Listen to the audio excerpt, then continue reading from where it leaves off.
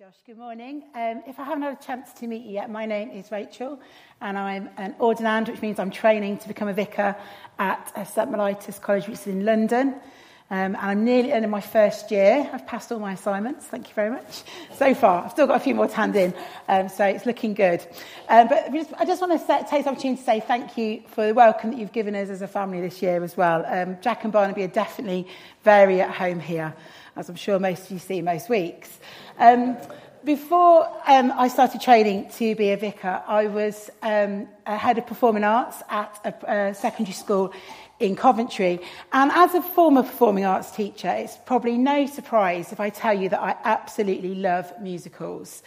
I've seen many, many musicals, and they all have quite a similar formula, regardless of the theme.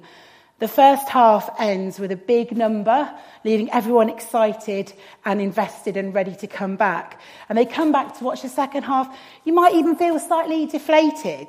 How could that finale be topped? But of course, the second act builds up to the greatest finale, which happens at the end. And this is where we find ourselves in our passage this morning, in the second act, which builds up to the grand finale. Now, I don't think when they named the book of Acts, they were thinking about musicals, but the formula does fit. The finale to Act 1 has just happened. Jesus has risen from the dead and come back in victory. End of Act 1. And when we come back, we are in Act 2, the book of Acts. What more could there be? What's the point of carrying on? Could there ever be a greater moment than when Jesus rose from the dead? But there is a greater day to come. We are living in the now and not yet of Christ's victory. It's what is referred to in 1 Corinthians when it says, "For we know in part and we prophesy in part. But when completeness comes, what is in part disappears. For now we see only a reflection as in a mirror. Then we shall see face to face. Now I know in part, then I shall know fully, even as I am fully known." We do not see the fullness of the victory that Jesus won for us at the end of the first act. We have to wait for the finale for it to be fully realised. We are in Act 2, waiting for the greatest finale, when Jesus will come again, where we will fully know all that Jesus won for us on the cross. And it says in Revelation about that, verse 21, "Look, God's dwelling place is now among the people, and he will dwell with them. They will be his people, and God himself will be with them and be their God. He will wipe every tear from their eyes. There will be no more death, or mourning, or crying, or pain, for the old order of things has passed away." That surely is the greatest finale. And herein lies the challenge of the passage for us. Are we focused on the end of Act 1 or on the end of Act 2? Are we looking backwards or forwards? Are we looking back to the cross and resurrection or looking forward to Jesus returning again? One is about what Jesus did for us. One is about what Jesus asked us to do. Because where we focus will ultimately be driving how we live our lives as disciples. I want no one to mishear me today. The cross and resurrection of Jesus is the single greatest event in history. In a moment of beautiful exchange, it says in 1 Peter 3, "Christ also suffered once for sins, the righteous for the unrighteous, to bring you to God." We should always be in awe of what Jesus did. As the old hymn says, which Matt Redman ripped off, "May I never lose the wonder of your mercy." But we are saved people with a mission, with a great commission to make disciples, because Jesus is coming back. Jesus is coming back, and this is great news. If we struggle with this, then the disciples did too. I'm always so thankful for the humanity of the disciples, because they show us when we get things wrong and we see how to correct our wrong thinking. The disciples were confused by what Jesus said. In verse 4 in our passage in Acts 1, it says, Jesus said, "Do not leave Jerusalem, but wait for the gift my Father promised, which you have heard me speak about." In verse 6, then they gathered around him and asked him, "Lord, are you at this time going to restore the kingdom of Israel?" These are the disciples who received the Great Commission in Matthew to go and make disciples of all nations. But despite receiving this, the disciples are often slow to understand and at times slow to obey. Here we are, moments before Christ's ascension, and the disciples say to Jesus, "Lord, will you at this time restore the kingdom to Israel?" They still haven't understood.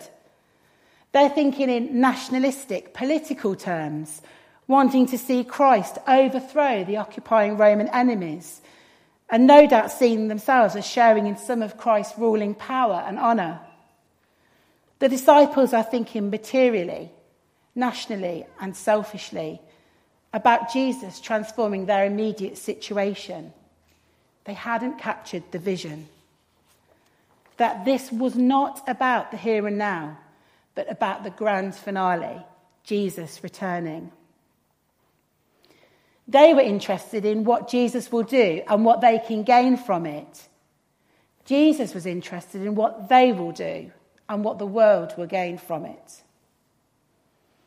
Are we looking back to the cross and resurrection, or looking forward to Jesus returning again? Because where we focus will ultimately be driving how we live our lives as disciples of Jesus. If we spend our time just looking backwards at the cross of Jesus, then our discipleship will become very internal. And I know this is where I have been for most of my Christian life, focusing on my own personal relationship with Jesus. And there is great treasure in that. But by not always focusing on the fact Jesus will return, I have sometimes lost the call that Jesus gave us to go and make disciples. I'm sure if we only focused on the fact that Jesus is returning, then we would forget the intimacy and grace of the cross, as we would be focused on saving people from the coming judgment, possibly where the street preachers you often used to see with the bells found their motivation, preaching of a God of hell, fire and damnation. We need to be people who hold both in tension, as people living between the two finales. We have to hold on to the end of the first act, Jesus' death and resurrection, with the finale still to come, Jesus returning to judge the earth, if we are to be effective in completing the Great Commission Jesus gave us. To help us to do that this morning, we're going to focus on just one part of one of the verses, verse 8, which says, "But you will receive power when the Holy Spirit comes on you." You will receive power. The word for power used here is dunamis, which is where we get the word dynamite from. This isn't like a power drink giving us a burst of energy. This power is like dynamite. It's explosive. Think about if I chucked a stick of dynamite onto the car park. I'm not going to do it, it's just an example. It would change the landscape. It would be obvious to all that there had been great power, and anyone who'd been close enough would have felt the power of the dynamite. That is the promise, the power we are promised here. And it's that power we see displayed through the book of Acts. The risen Jesus tells his disciples to wait for the empowerment of the Holy Spirit before they set to work as his witnesses. Even such extensive and intensive instruction by the risen Jesus is not enough. They have to be clothed with power from on high through the Holy Spirit. These disciples have seen Jesus raised and ascended, yet still told to wait for this power. This is testimony to the absolute necessity and importance of this power and the baptism with the Holy Spirit. What is evident when we look at the disciples is that before they received the Spirit, they found it difficult to do very easy things like acknowledge Christ. Whereas after they received the Spirit. They found it easy to do the difficult things, like miracles, and ultimately, for most of them, martyrdom. But what is this power? In the rest of Acts, whenever this same word, dunamis, is used, it talks about miracles. So the theologian Simon Ponsonby, who's based at St Aldate's in Oxford, says it seems safe to interpret dunamis in Acts 1 as referring not to power to embolden witness, but more likely power which will effect miracles, miracles that will confirm the word that witnesses to Christ. So we can read this verse, you will receive power when the Holy Spirit comes on you, as a promise that the church will receive the Spirit's power, a power to effect signs and wonders. These will accompany the growing witness to Christ. God does not expect us to serve and speak for him without his help. The mandate and the means come together. We should also note Luke, the writer of Luke and Acts, his interest in power. His purpose for writing Luke and Acts is to show the truth or certainty of the Christian gospel. But this truth cannot be proven by mere words. It also takes power. Luke repeatedly stresses that the apostles' confident testimony to Jesus was accompanied by many wonders and signs. And it's all the way through Acts. If you look at Acts 2:43, everyone was filled with awe at the many wonders and signs performed by the apostles. In Acts 3, Peter heals the lame beggar at the temple gate. In Acts 5, verse 12, it says the apostles performed many signs and wonders among the people. And then later on, verse 16, crowds gathered also from the towns around Jerusalem, bringing their sick and those tormented by impure spirits, and all of them were healed. In a way, the biggest question for us when we come to read Acts as Christians is how effective are we in demonstrating the power of the name of Jesus? So how will this power come to us? Well, if you look at verse 5, it says, John baptized with water, but in a few days you will be baptized with the Holy Spirit. The power comes through baptism with the Holy Spirit. Being baptized in or with the Spirit. It's a verb, not a noun. Baptizo means dip, immerse, wash, plunge, sink, drench, overwhelm, soak. I think I was very fearful of being baptised with the Holy Spirit. I grew up in a church where baptism with the Holy Spirit wasn't mentioned, let alone sought after. So I grew up very mocking and sceptical of people who raise their hands in worship, let alone do anything like speak in tongues. All I can say is that for me, I am still on this journey. But as I have experienced the Holy Spirit as I've asked the Holy Spirit to baptize me and fill me with his presence, I've experienced such a deeper connection with God, and the things I feared are now things I relish. I still have a long way to go, but now look with envy on those who seem to be fully immersed in the Holy Spirit. I want that surrender and abandonment more in my life, because as I have stepped into the waters of the baptism with the Holy Spirit, what I have experienced has been good, not scary. Baptism with the Holy Spirit is not a one-off event like the moment we give ourselves to Jesus. If you've surrendered your life to Jesus as Lord and Saviour, you are saved, and nothing can snatch you from the hands of your Heavenly Father, as it says in John. You are sealed with the Holy Spirit, as it says in Ephesians, and the same power that raised Christ from the dead has changed you, filled you, and made his home in you, as it says in Romans. And yet when Paul wrote to the Ephesians church, he told them to be filled with the Holy Spirit. If the Holy Spirit only played a role in our lives at the moment of salvation, Paul would have used the past tense of the verb to identify that we were done being filled.